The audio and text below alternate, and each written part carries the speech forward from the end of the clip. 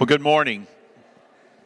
I'm Fred Holcomb, the worship pastor here, and just wanted to welcome you this morning and let you know that the Handbell Ensemble is going to open our service this morning, and just be encouraged by their hard work and also the song this morning. So, Handbell.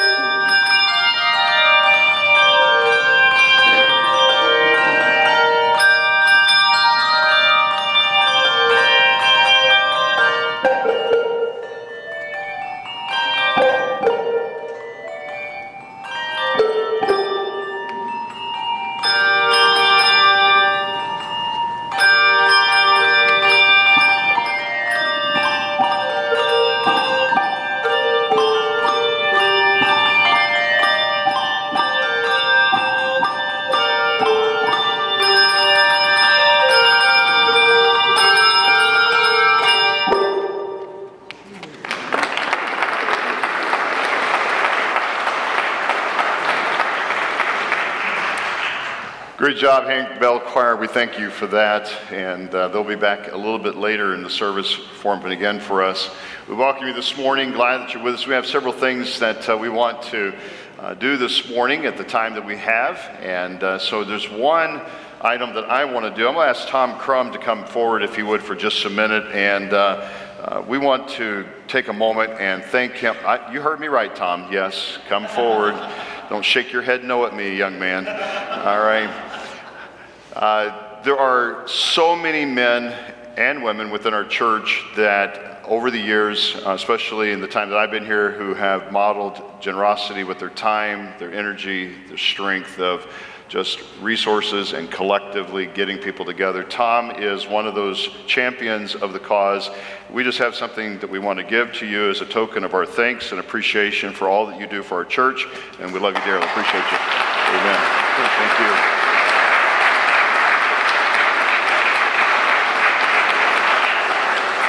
Again, it's not meant to say that there aren't others who do quite a bit. My wife and I were talking about the need for the next generation of servants, and appreciating that Tom gives so much and he organizes so many different groups, and he is such a blessing, but yet there are so many others who do so much more as well, and we're just very grateful for that. Along that line, we also have some others that we want to thank, and I'm going to ask Sandy Gramacki to come, and she has several that she would like to also just give recognition to here this morning, please. Good morning. I'm up here on behalf of Jen Grieve and myself, and I'm here not just as a children's director, but also as a mom who wants to thank those of you who have served in children's ministry throughout this year. Whether that was weekly in Sunday school, subbing for us, or serving at VBS or Awana, we're grateful for the way so many of you are faithful in your love and care for our children. I could go into stats about the importance of caring adults in the church who build into our kids' lives in Christ-centered ways, but instead I'll just remind you that Jesus wanted the children to come to him. And so here at Grace, having those of you who serve our kids, bringing them to Jesus, it's hard to truly express how grateful we are for your ministry. I will share some quick stats about this year, though. On an average week, we have about 300 people here worshiping with us. Throughout this year, 130 of you have served in our kids' ministry in some capacity. On an average week, we need 62 people in order to have our children's programs run smoothly and safely. Of the 130 of you, 67 serve in multiple areas and play many roles in these ministries. So all that to say, thank you, thank you, thank you. To show our thanks this morning, we have a small gift. During fellowship time, there's a table set up in the back corner, and there are envelopes on it by last name. So if you have served in any capacity this year, from middle school age up through adult, if you could go and find your name and take your gift, that would be great. We'll have some kids back there helping as well. And if I missed you, which I was writing names while I had 3 small children running around me, so anything is possible, please let me know. And again, thank you so much. You are seen and appreciated.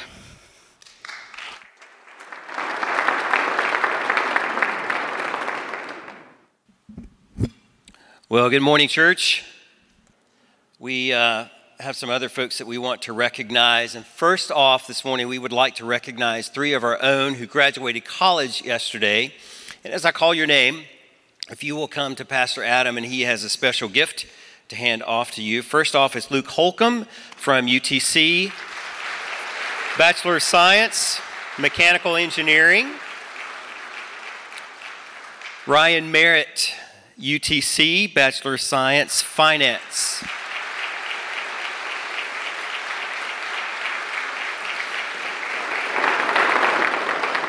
And Audrey Pennington, UTC, Bachelor of Science, Psychology.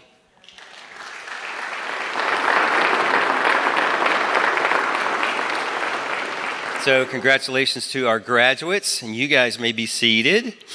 And next off, I want to introduce some folks to you. Scripture makes it clear that we are created for a relationship with God, but also with others. And that relationships among the body of Christ are vital for us to grow in our relationship with Jesus. Our growth in character, in humility, in knowledge, in discernment of God's design, God's will in our lives, in recognition of spiritual gifts, etc. That takes place in the context of committed covenant relationships with church. So this is the heartbeat behind the folks who I would like to introduce to you this morning. And also let me say this. In your bulletin is an insert with pictures and with a summary of their testimony, how they came to know Christ. And so read these, get to know these folks. And this is the edited version. I get to read the whole thing. We as a staff get to read the whole thing. So just by way of introducing these folks to you. So let me flip my page here. First off, and if you guys will come stand in front of the bell table, how about that? Abby Barker, Judy Davis, who just had 2 granddaughters graduate from college, right? Carrie Hayworth. Carissa Heath is not feeling well this morning. Isaac Love. Is Isaac out of town? Okay, all right. Micah Love. Keenan Morse. Bart and Stephanie Parks. Bart is here to represent. Stephanie's out of town. Rodney and Tammy Sprouse. And pending baptism, Doyle and Ann Swafford are right here up front. Brothers and sisters, these folks stand before us as Grace Baptist Church, having completed the requirements expressed in our bylaws. having prayerfully considered and thought through, is this the place where God would have them to put down roots or reestablish roots? And now they desire to enter into a covenant relationship with our church as members. So if you are a member of Grace Baptist Church and would like to affirm their membership and be a part of their growth in Christ, as well as receiving their ministry into your lives, would you stand right now and say amen? Would you welcome them, please?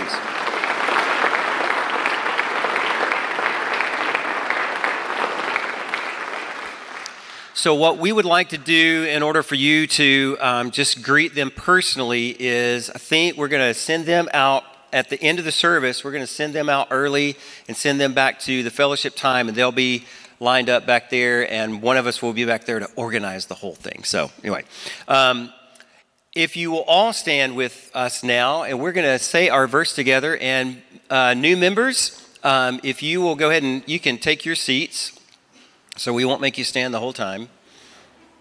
Did a wedding yesterday, and the lights were so bright I couldn't see the people, so I had them stand for the bride, and then I just went into my thing, and then I was like, oh, wait, they're still standing out there. And Mike Swanson was going to send me a text and tell me that I needed to make people sit down. So would you join us together as we say Isaiah 9:2? The people who walk in darkness will see a great light. Those who live in a dark land, the light will shine on them. Let's pray. Father, thank you for this morning that we can gather in Jesus' name for his glory, pursuing our deepest joy. Lord, thank you for Psalm 43 that reminds us that you are our exceeding joy. And so we come to this moment in pursuit of joy, in pursuit of the ministry of your Spirit into our lives through praise and worship, through the preaching of your word, and through fellowship with one another. So Lord, would you minister to our hearts? We come needy, we come recognizing our need, and we pray for a supernatural ability to set everything aside and fully engage our hearts and our minds on you, and to allow you to bring perspective to everything else that's going on in our lives and to the beauty of this season that we celebrate. We love you, Lord. We thank you for these new members that have joined us. And Lord, we look forward to not only our opportunity to minister into their lives, but the way that our lives are going to be touched through them. And we pray that you'll bless their ministry and their membership among us. And we rejoice with these graduates also, and Lord, with their parents and their family that have walked with them through this journey. So now, Lord, we lift our hearts and our praise in Jesus' name. Amen. Thank you, Kelly. It's awesome to see our new members join us this morning. We would like to sing a couple of Christmas carols with you this morning as we begin our service, and we'll begin with Good Christian Men Rejoice. Sing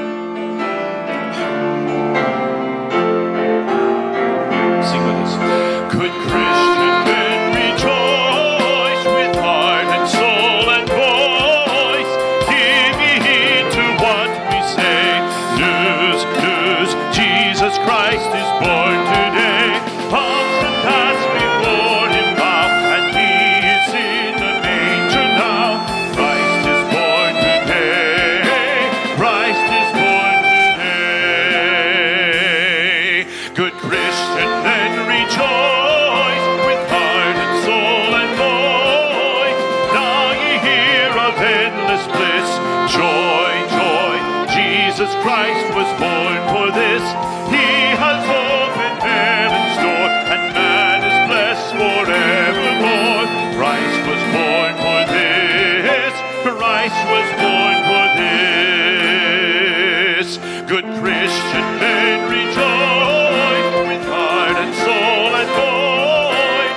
Now ye need not fear the grave. Peace, peace, Jesus Christ was born to save. Calls you one and calls you all. Through pain is everlasting call. Christ is born to save.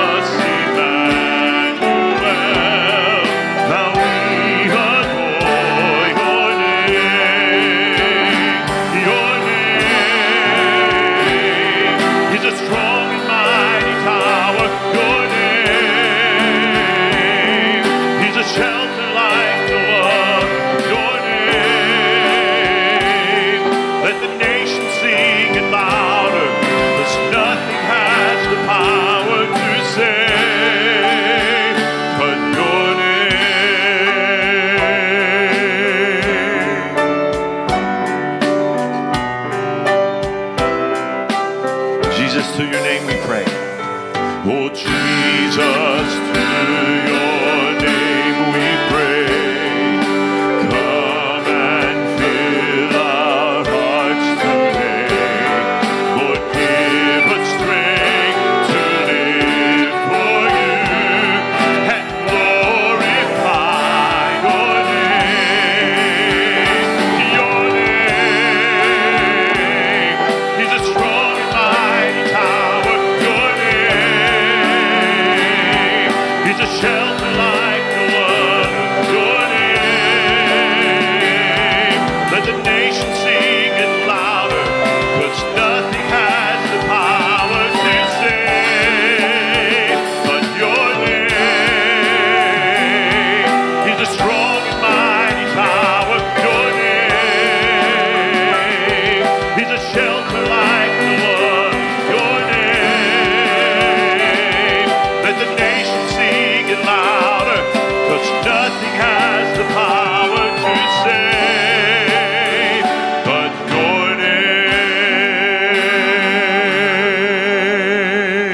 name. Praise the Lord. You may be seated.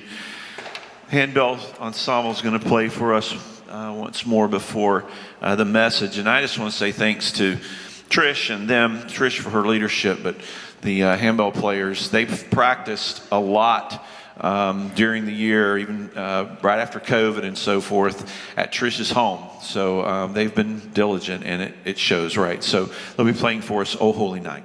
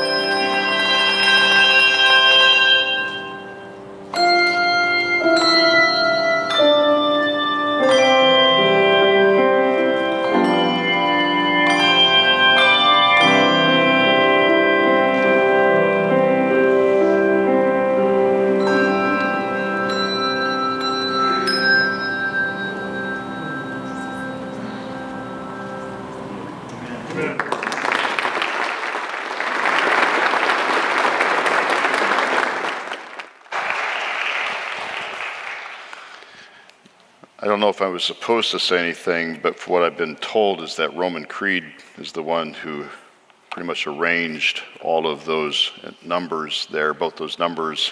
So I think he did a pretty good job too. Don't you agree? Amen. Amen. The character of Christmas, as we come to this thought, and I'd like to take us to the book of Matthew this morning, Matthew chapter 1.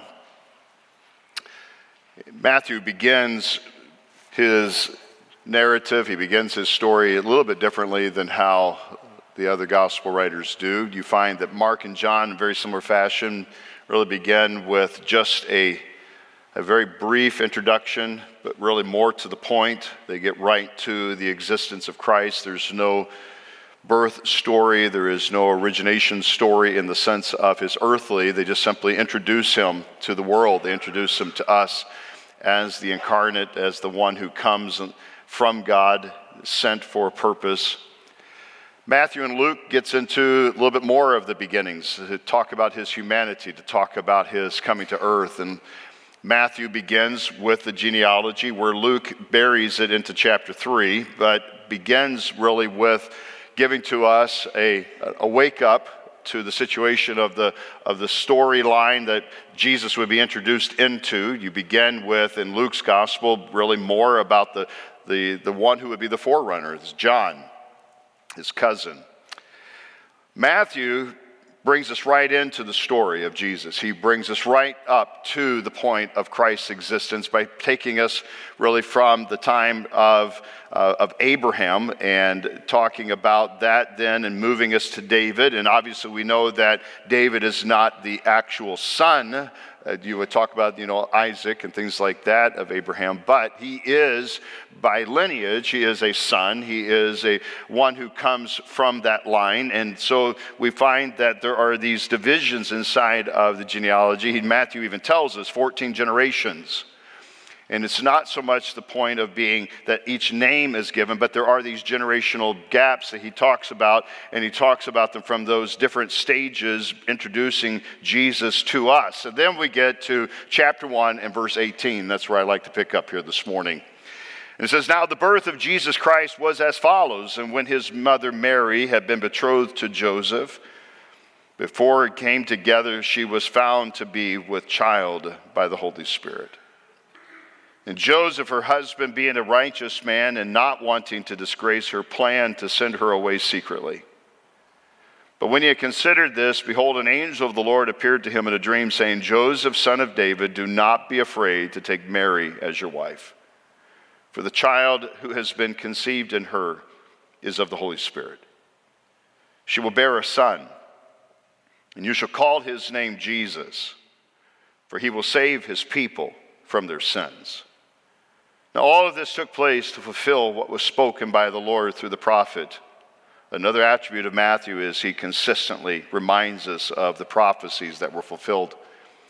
And here is the first one that he mentions. "Behold, the virgin shall be with child, and shall bear a son, and they shall call his name Emmanuel," which translated means God with us.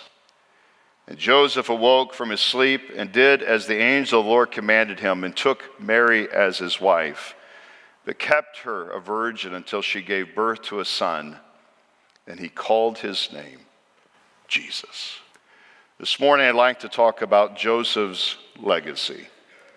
Last Sunday we described Mary's resume, but talking today about Joseph's legacy. And the legacy, the idea by definition, is something that could be included by what is left behind as part of the will or a financial gift. But a true legacy is what is left behind after the money runs out. It's what is left for the sake of one's identity for eternity. It was a few years ago I was challenged to think about what would be my life's slogan, my life's expression. And for me personally, I came up with my life's legacy is God's glory. I wanted to be that really at the end of my days and my family puts my body into that pine block box somewhere and throws me in a ditch, they can at least go back and say, well, there's where, life's legacy. It's more than the tombstone. It's more than the place, the marker of where the decaying husk of my existence will be. It is about what is left behind of a legacy. And I hope that it is one where it says, this is a man who lived for God. Joseph sounds like a man just like that. In everything that we find ourselves, what was Joseph's legacy? What was it that he left for the world? You stop and ask yourself, how much time do you give to knowing much of Joseph? Not even the Roman Catholic Church gives him much attention. In the sense of it being that we find here Mary and Jesus, and of course Jesus, even shepherds, and even a wicked king like Herod gets a whole lot more attention. But what about Joseph? It can almost feel like Joseph was just there, that he was that guy kind of standing off in the corner somewhere, sort of occupying more of the shadows of this story than anything related to the limelight of the story. But I want you to notice with me this morning some things that are pointed out for us in Matthew, who gives to us the most about this fella than all of the other gospel writers. It's like Matthew makes it a point for us to know that Joseph also had a part to play in the early formation of Jesus' life. What do we learn about this person? There's a lot to be said, but I want to just give us a couple of thoughts about this man's legacy and some things about his life that I believe truly come out of and reveal to us something of the character of Christmas. I want you to notice with me, first of all, this thought. I want you to look at the patient fiance. If you'll notice with me again here in verse 16, Jacob was the father of Joseph, the husband of Mary, by whom Jesus was born, who is called the Messiah.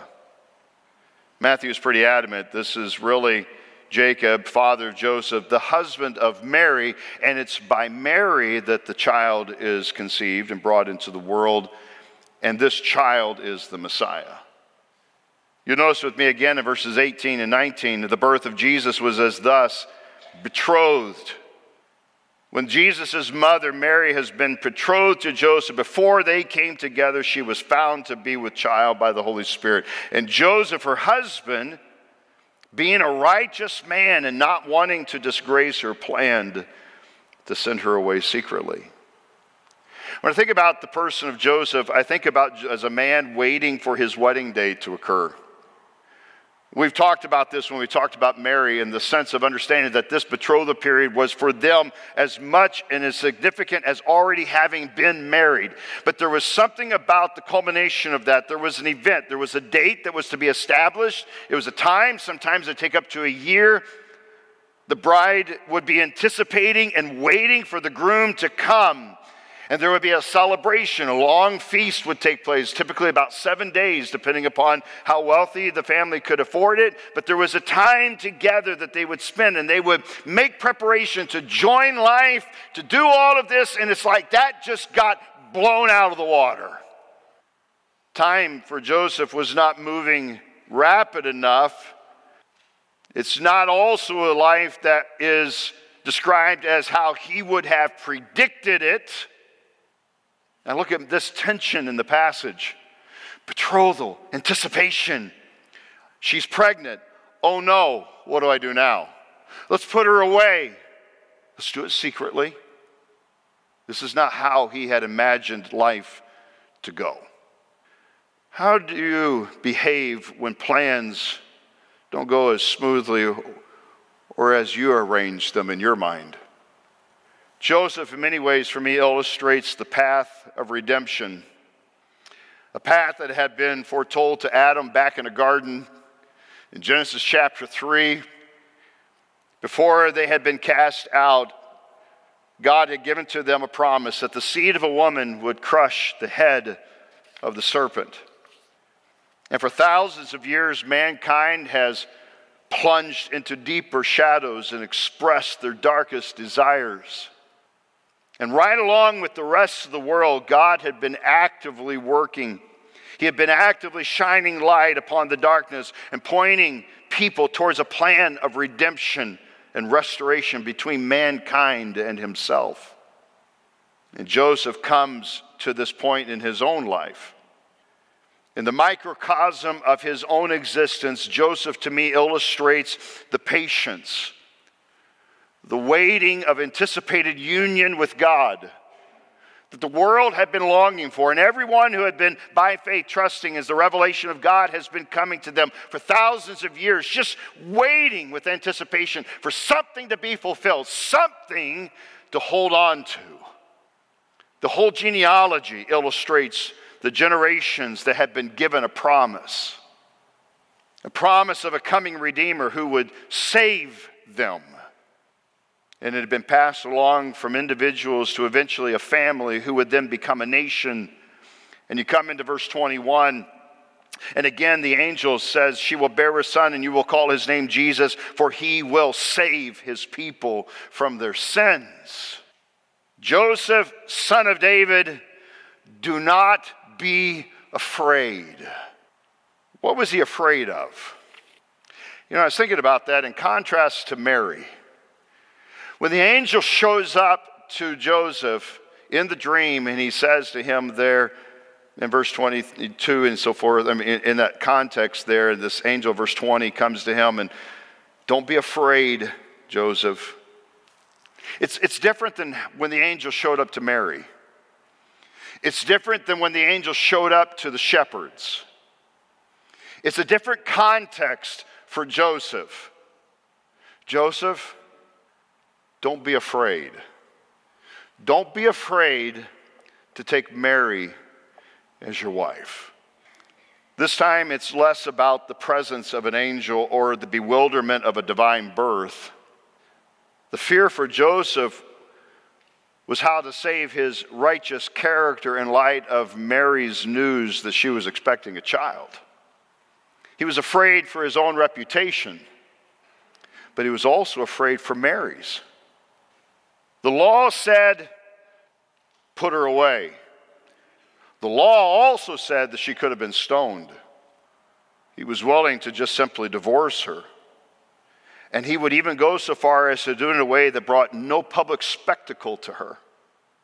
And now the angel comes and says, no, don't do that. Don't be afraid. Take Mary as your wife. You have this opportunity to become a part of the plan, Joseph. This is God's doing. I love how the angel comes and talks to him and says, this is something that is done by God's own hand. This is God's doing, and this is where God has brought you. This is your place in history and your role in it to be played. And then in verse 25, it talks about his response. He kept her as a virgin. He holds off any physical relations with her until this child is born. Joseph was a patient participant inside of the plan of divine proportion. And sometimes I wonder if you and I are just as willing to be patient for God's plans. Well, it might not be presented with angelic announcement, but what is God's word saying? And Joseph is that character in the story that Matthew especially points to as being the figure where history and time culminates in this one specific moment. And this becomes tied to Joseph's legacy. But there's another aspect to Joseph's legacy that I want you to see as we read through and understand what Matthew illustrates for us and points out to us. Not just in the sense of his patience, in the sense of him allowing God to be at work, and even in that patient response, allowing the mystery of all these things to culminate, and for him to kind of step back and evaluate my partnership in this. But second of all, I want you to notice where it moves from the concept of being a patient fiance to now, second of all, a loving father. Go with me again to verse 24. And Joseph awoke from his sleep and did as the angel of the Lord commanded him and took Mary as his wife.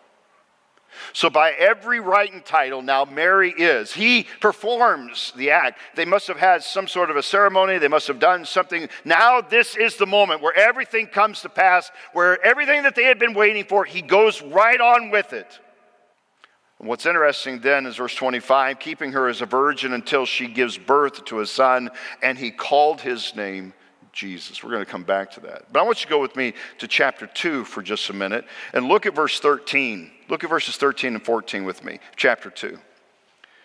We're getting into the story now. Later on, we find that, Jesus is born in Bethlehem, chapter 2 there. We find there's the whole king situation. There's the visit of the Magi. Then we come to verse 13. He says, now when they had gone, the Magi, behold, an angel of the Lord appeared to Joseph in a dream and said, get up, take the child and his mother and flee to Egypt and remain there until I tell you, for Herod is going to search for the child to destroy him.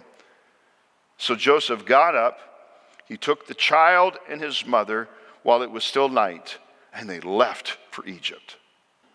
Go over to verse 19 of that same chapter.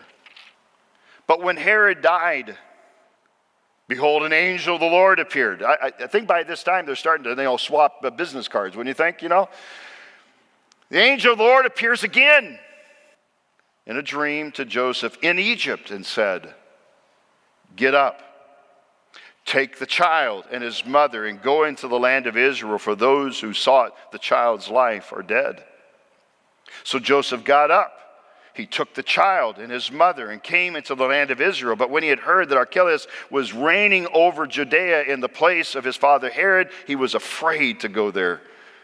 And then after being warned by God in a dream, he left for the regions of Galilee. And he came and he lived in a city called Nazareth. And this was to fulfill what was spoken through the prophets, he shall be called a Nazarene. You see, Matthew tells us more about Joseph's involvement in the early life of Christ than any of the historians, as I already mentioned. And Joseph becomes the one that the angels visit. It's not Mary, it's Joseph now.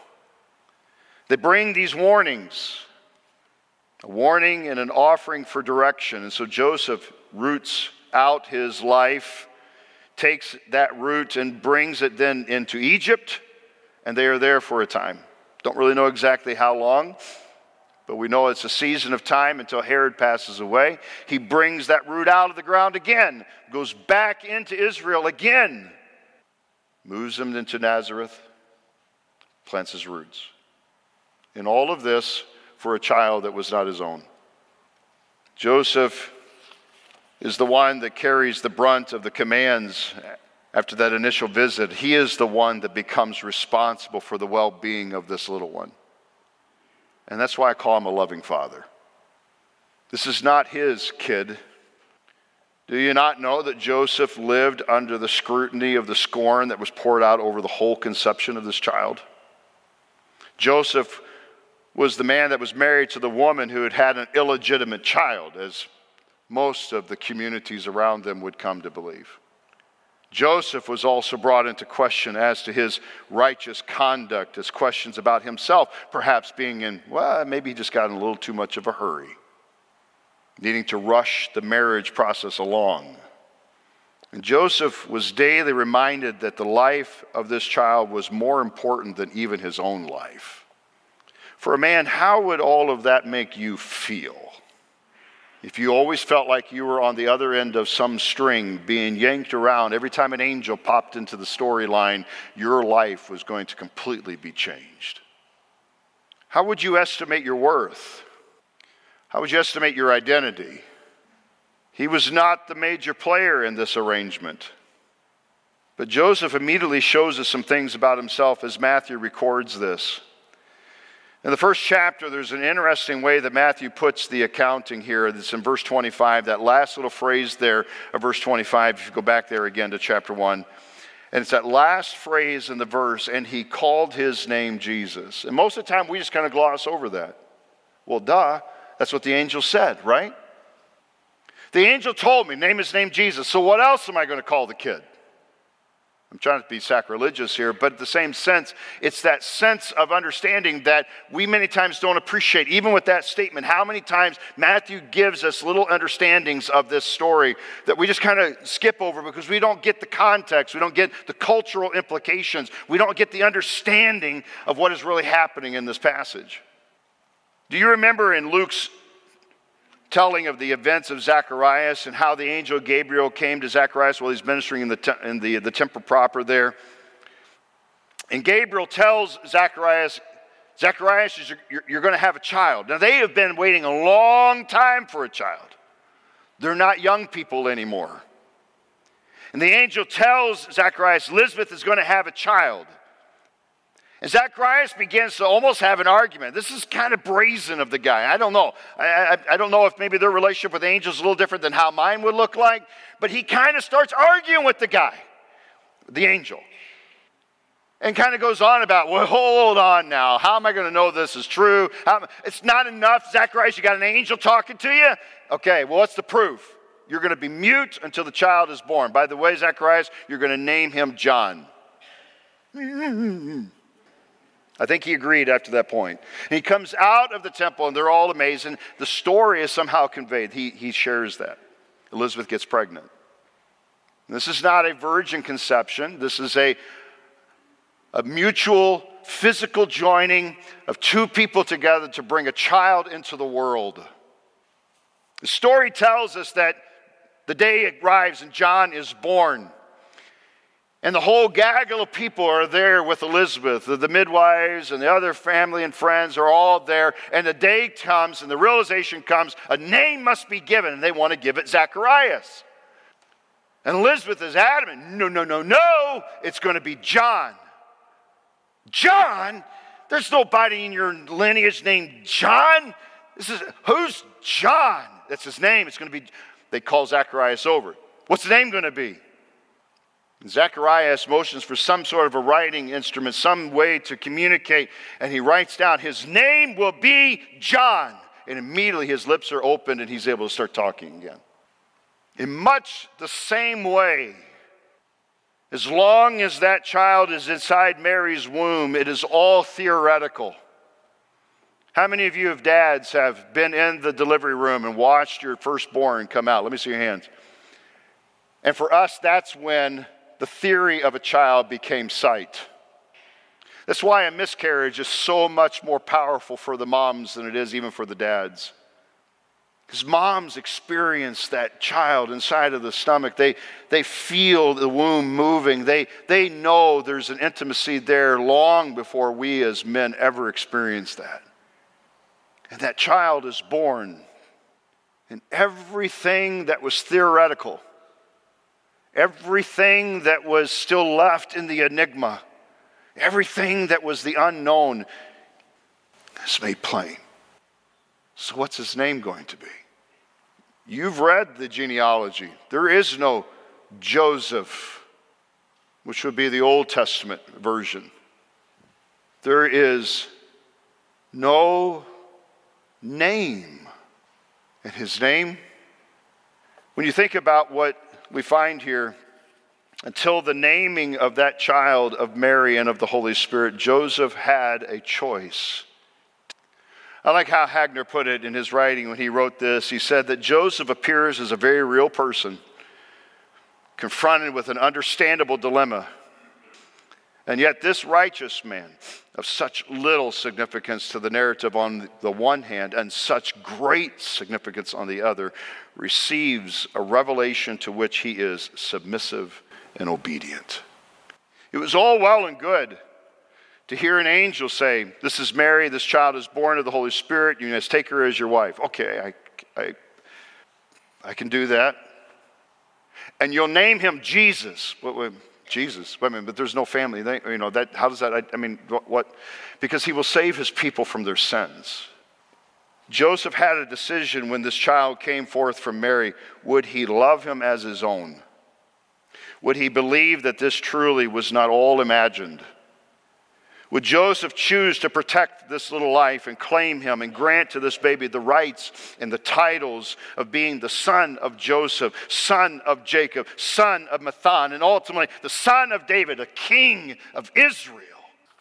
And that name given that night was not just a provided name. It was a decision by Joseph to believe in the namesake. It was faith. It was trusting in the loving Heavenly Father who had conceived within this young woman a child who would be the bringer of salvation to a world that was still dark, but also to a Joseph and a Mary who were the first recipients by faith to believe in the revelation of God that this child would save the world. It was a huge step of faith, and he called his name Jesus. Christ inherited the throne of an earthly kingdom, but Christ came to establish an eternal kingdom. And Jesus is the Savior. He is Emmanuel. God is with us. Joseph characterizes for me patient love. Where in Mary's situation, it was that humble submission. In Joseph, I see as him characterizing for us in the story of Christmas a patient love, just like our Heavenly Father, and understanding how Joseph characterized the Spirit of God's persistent care and faithful love to us throughout generation after generation. And Joseph accepted and he cared for this gift of life, just like the Heavenly Father who brings us out of the orphanages and the slums of the world, and he adopts us into his own family. Christmas is about life and hope, where Satan, who is the destroyer, only brings forth death and condemnation. You see, Joseph's legacy, if we want to think about it in this way, is to remind us that our God loves us. Your God is working even now in your existence. But is he your God? Is he your Father? Do you know that kind of love that he was so willing and so graciously willing to offer to us, to the world, but especially to you? The true character of Christmas is seen in the person of our God who made flesh the baby whose name shall be called Jesus. And he will save you from your sins. That is a Christmas story worth sharing. And to think about how God brings us into his family, he brings us into relationship with him through this child, through this man who would die upon a cross, take our sins, give to us hope, restore to us a relationship with our Heavenly Father, to give to us eternity. And the question is then, what is our legacy? What part do we play inside of God's patient, persistent plan to continue that message of hope, that message of deliverance, that we bring Christ with us wherever we go, that we share him with whoever needs to be saved?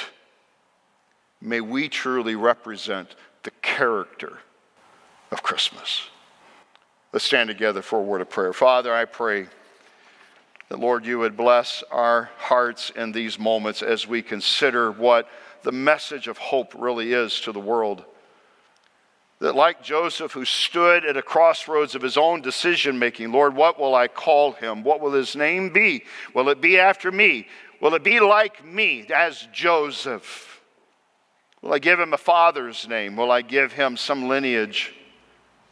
Even to call him David would not have been good enough. His name is Jesus. He is a Savior. He's the Redeemer of mankind. He's not like any other human baby born. Lord, I thank you for your name's sake. And I thank you that by your name's sake, you have given me a name. I am your child. I am redeemed. Lord, thank you for the salvation you gave to this 7-year-old little boy who needed to know his place in your record book, to know that my sins are forgiven, and not because my parents are good people. Joseph was a righteous man, and yet by faith he still had to believe of who you were. Lord, I'm glad to know who you are today.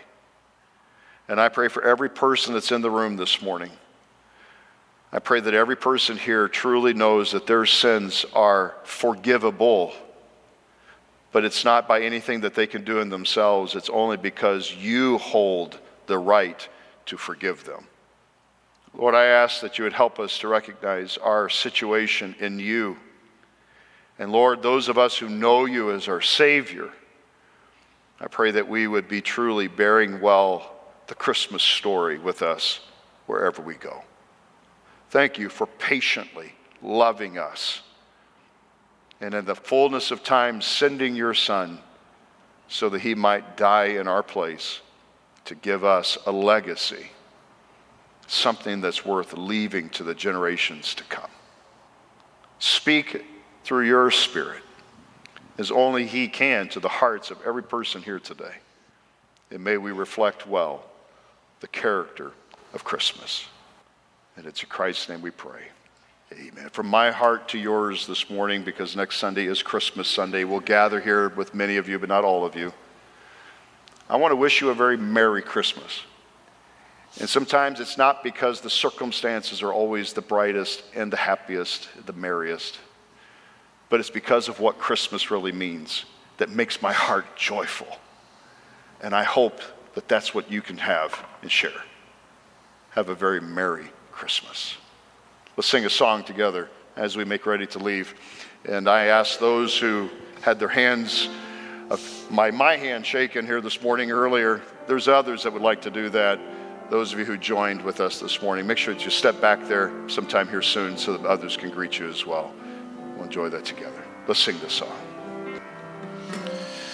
You are my life, oh precious Christ, you are to me the pearl of greatest price. My love for you will never die. Jesus, you are my life. I come to you, I run to you. There's no greater joy than knowing you. Oh, holy fire, love's purest light, burn all desires till you are my one delight. My love for you will never die. Jesus, you are my life. I come to you. I come to you.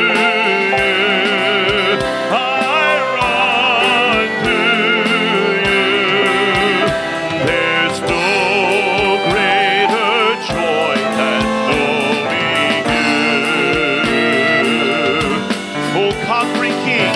Oh, conquering King. Oh, conquer my heart and make of me a pleasing gift to God. My love for you will never die. Jesus, you are my